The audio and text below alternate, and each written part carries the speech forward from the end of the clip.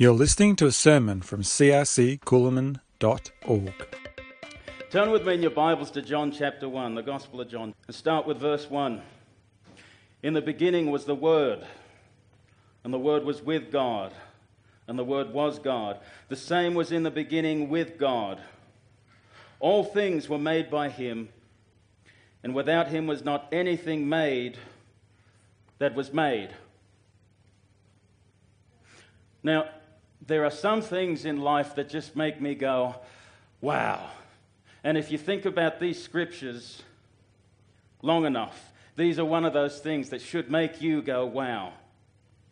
And the obvious reference in these verses is Jesus is God. He was there in the beginning when all things were made.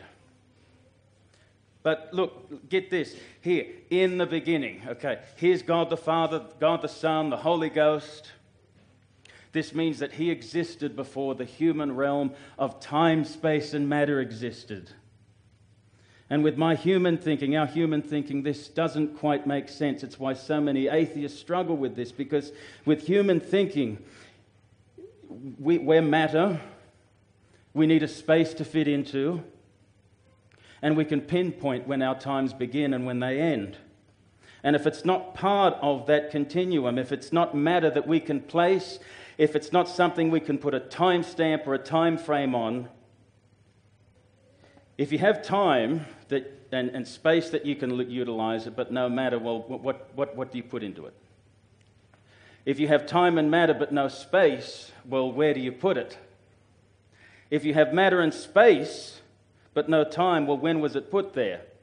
And see, that's why God made sure that all three of those elements were brought into existence together. And it says right here in my Bible, if we want to go there, hold your finger in John chapter 1, because we're going to be going back and forth from here in Genesis chapter 1. But in verse 1, in the beginning, there's time. God created the heaven.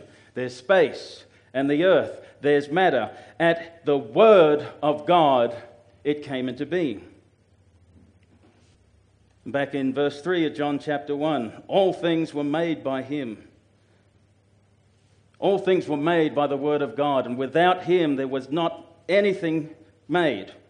So here we have the creator of time, space, and matter. This is Jesus, the Word. He's outside of that realm now. You getting me? This is the human realm. Unlike us, He's not restricted by it. He's not dictated to it. If He was dictated to it, then he couldn't be God. All right? And that's biblical. Psalm 90 verse 2, from everlasting to everlasting, you are God, not affected by time.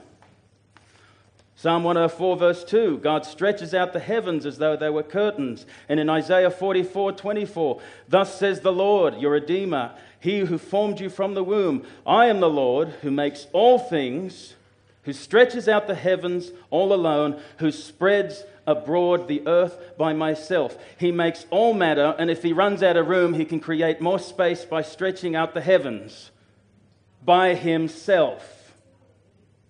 And He's the God from everlasting to everlasting. I don't know about you, that makes me think, wow.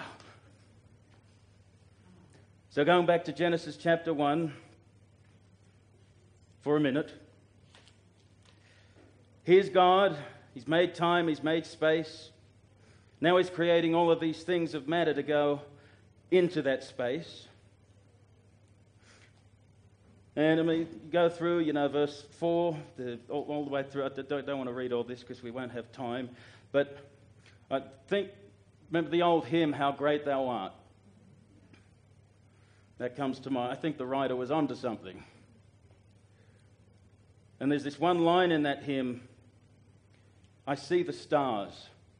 And I don't know about you, but I love looking at the night sky. Whenever I get the opportunity, when you've got a clear night, it's just incredible out there without any light pollution out here in the country. You see the moon, sometimes the planets come into view with the naked eye or sometimes with a telescope or binoculars, shooting stars, constellations, the Milky Way, millions and billions of stars, and we're not even seeing half of what's up there.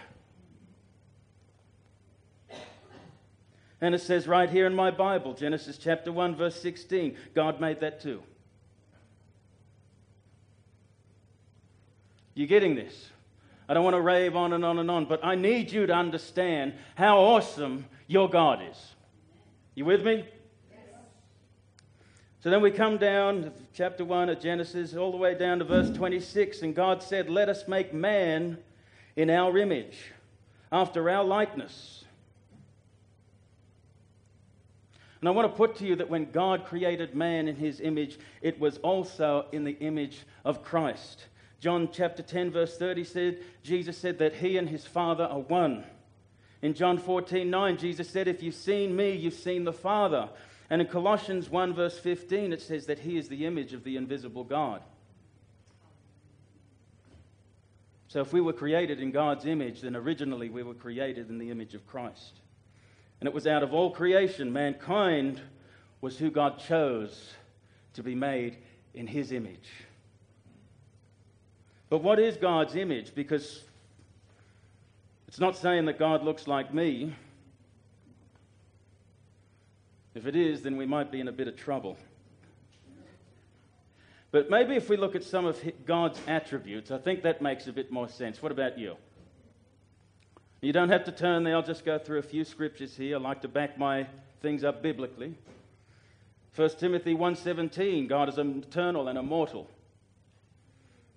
In Genesis chapter 2, verse 7, God breathed into man's nostrils the breath of life, and man became a living being, a living soul, made to live and to have life forever with him.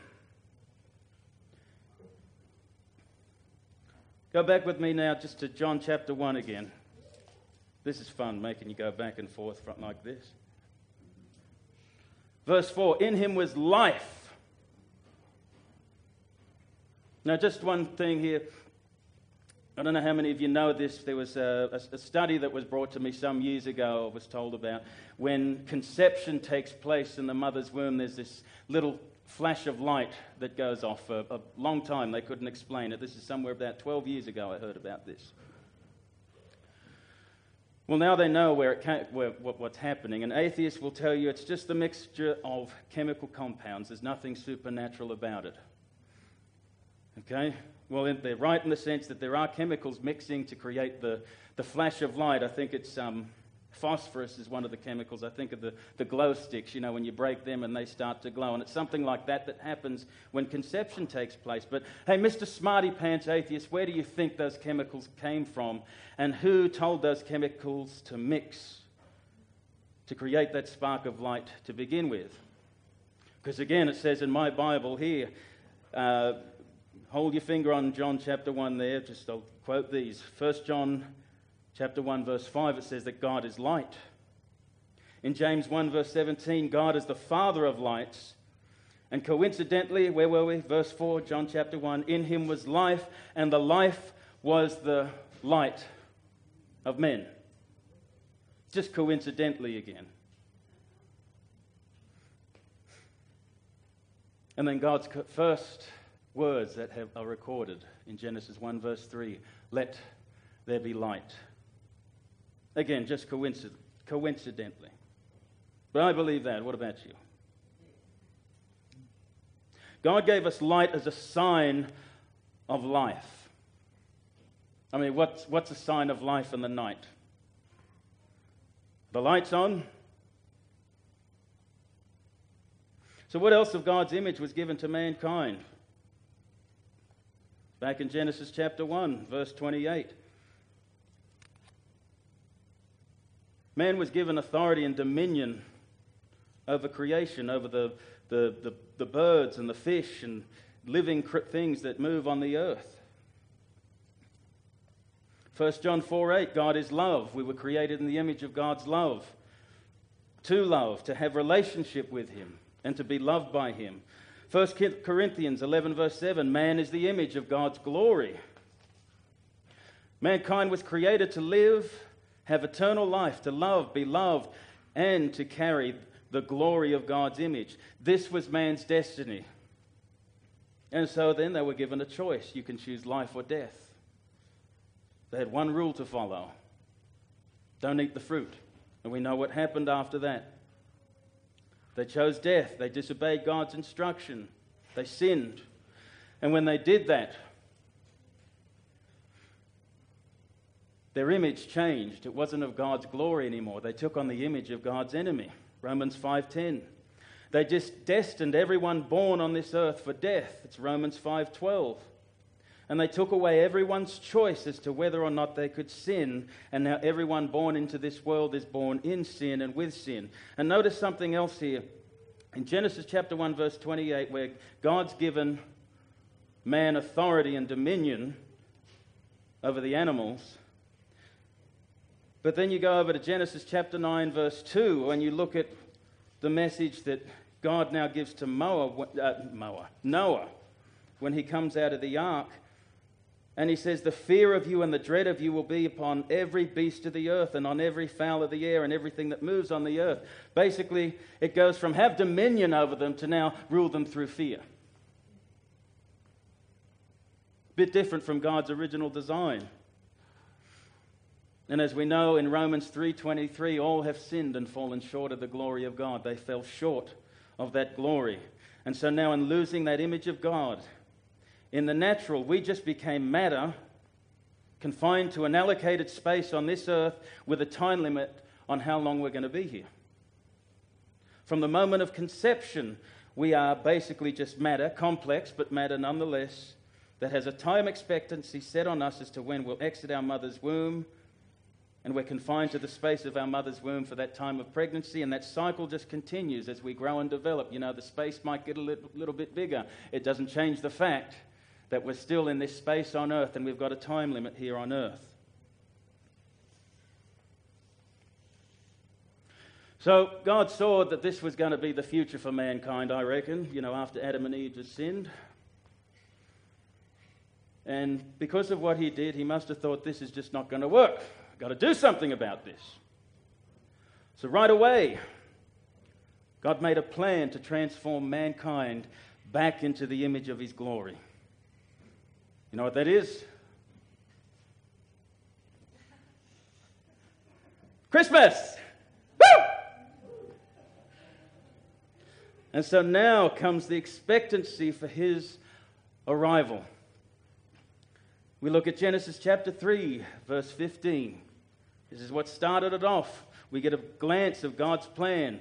God said to the serpent, I will put enmity between you and the woman, the serpent and Eve, and between your seed and her seed. He shall bruise your head, and you shall bruise his heel. Another way of putting it, God said to them, Christmas is coming. Good news for mankind, not so good news for the devil. And if we look at Scripture, we're told multiple times where, that the messengers of God have been saying, Christmas is coming. I mean, look, just a few. Can't go through all of them. But in Genesis 12, verse 3, God said to Abraham, I will bless those who bless you, and whoever curses you, I will curse, and all peoples on earth will be blessed through you. That's talking of Jesus. Christmas is coming.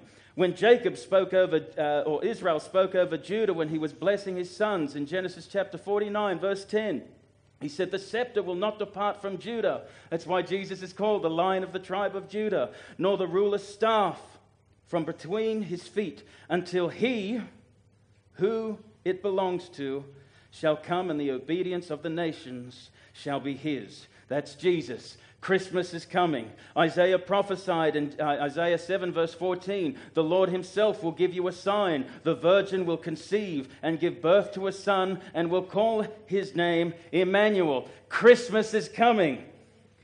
The prophet Micah in chapter 5 verse 2 said, but you, Bethlehem, Ephratah, though you are small among the clans of Judah, out of you will come for me one who will be a ruler over Israel, whose origins are from old, from ancient times. There's more, but I think you can see over and over again God trying to tell his people, Christmas is coming. And when it finally gets here, there's more to it than just Jesus being born. Get this, okay? Isn't God just awesome, okay? Here's the God of heaven, the one who made all things that we're just reading about here in John chapter 1. The one who created time, space, and matter, the realm of mankind, but he's not limited by it. He's outside of it. But your amazing God now injects himself into that realm and willingly subjects himself to it. Think about this. From the moment of Jesus' conception, he was subjected to time, space, and matter. He became matter. John chapter 1, verse 14, the Word was made, what?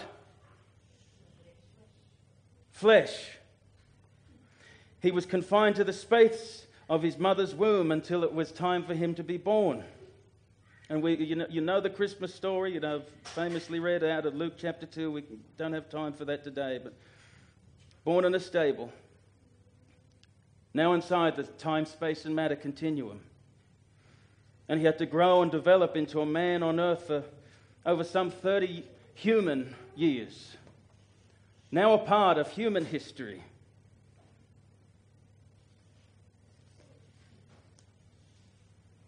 And he had to experience what man experiences. In Matthew 4, verse 2, Jesus got hungry.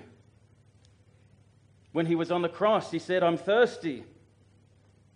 He was aware of time on earth because multiple times you see in the scriptures where Jesus mentions that his hour hadn't come yet. And through the life of Jesus, we're given an example of how we're supposed to live our lives on this earth as the ones that were created in God's image. To do things that stretch beyond the realm of time, space, and matter. Look at the miracles, the healings, the restoration, the resurrection life, the authority that he carried. And Jesus said in Matthew 16, verse 19, let me repeat that. Matthew 16, verse 19, I will give to you the keys of the kingdom of heaven. Whatever you bind on earth will be bound in heaven. Whatever you loose on earth will be loosed in heaven. 1 Peter 2:21, Jesus left us an example to follow in his steps. Is this good? So now get this. Remember we said in Romans 5:12, if you can read that yourself, but trust me on this. I'm telling you the truth. Death entered the world by sin, and so death passed on to all men. That's what it says in Romans 5:12. So Jesus was born into this world as a man. So as a man, according to Romans 5:12, it means that death passed on to him. Death now became part of his destiny. He was now able to be mortally wounded. God, for the first time, could now physically die.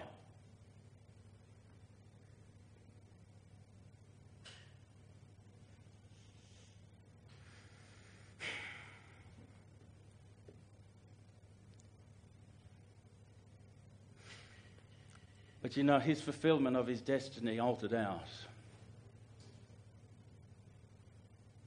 Christmas brought us Calvary,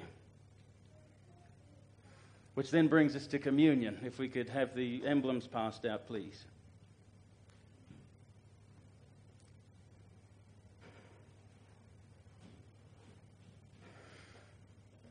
We all know what John 3:16 says, right? Who wants to say it with me? For God so loved the world that he gave his only begotten Son, that whosoever believes in him should not perish, but have everlasting life. God sent his Son into the world to raise up many sons. Amen?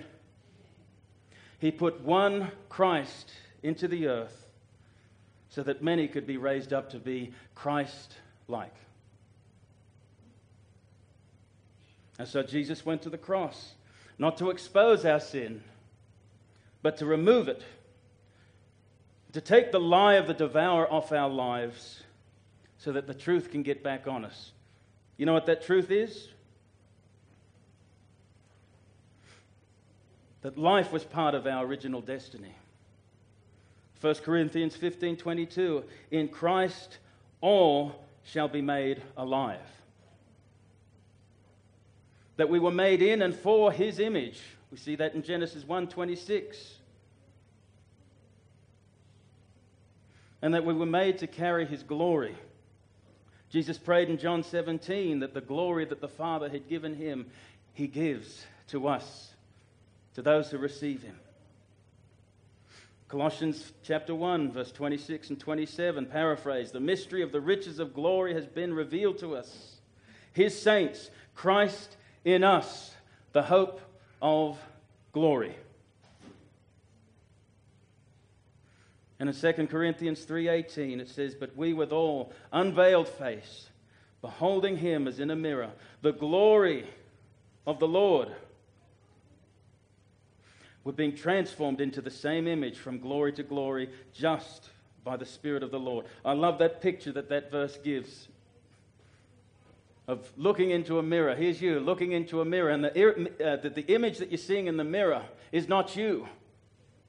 But the more you look at that image, the image that's in the mirror then changes you so that you become the image that you're seeing.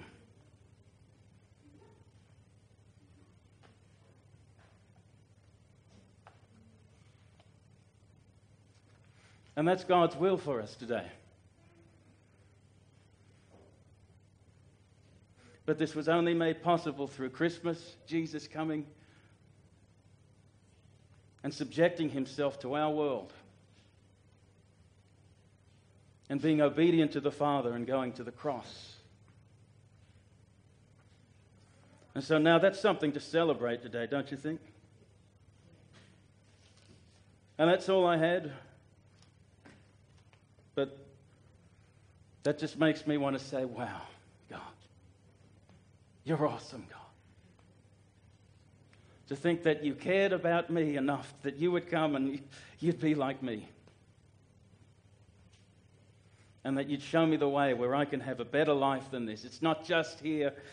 I'm not just stuck here on this earth. You know, I don't have a time limit anymore. Yes, my physical body has a time limit, but my spirit doesn't have a time limit anymore.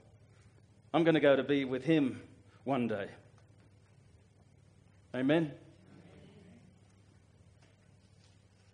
So as you take communion, you thank him in your own way. I don't want to go on any further. There's a lot we've got to get through. But just thank him and tell him he's good. And say Merry Christmas to someone next to you. And to everyone now. Come on, shout it out. Merry Christmas.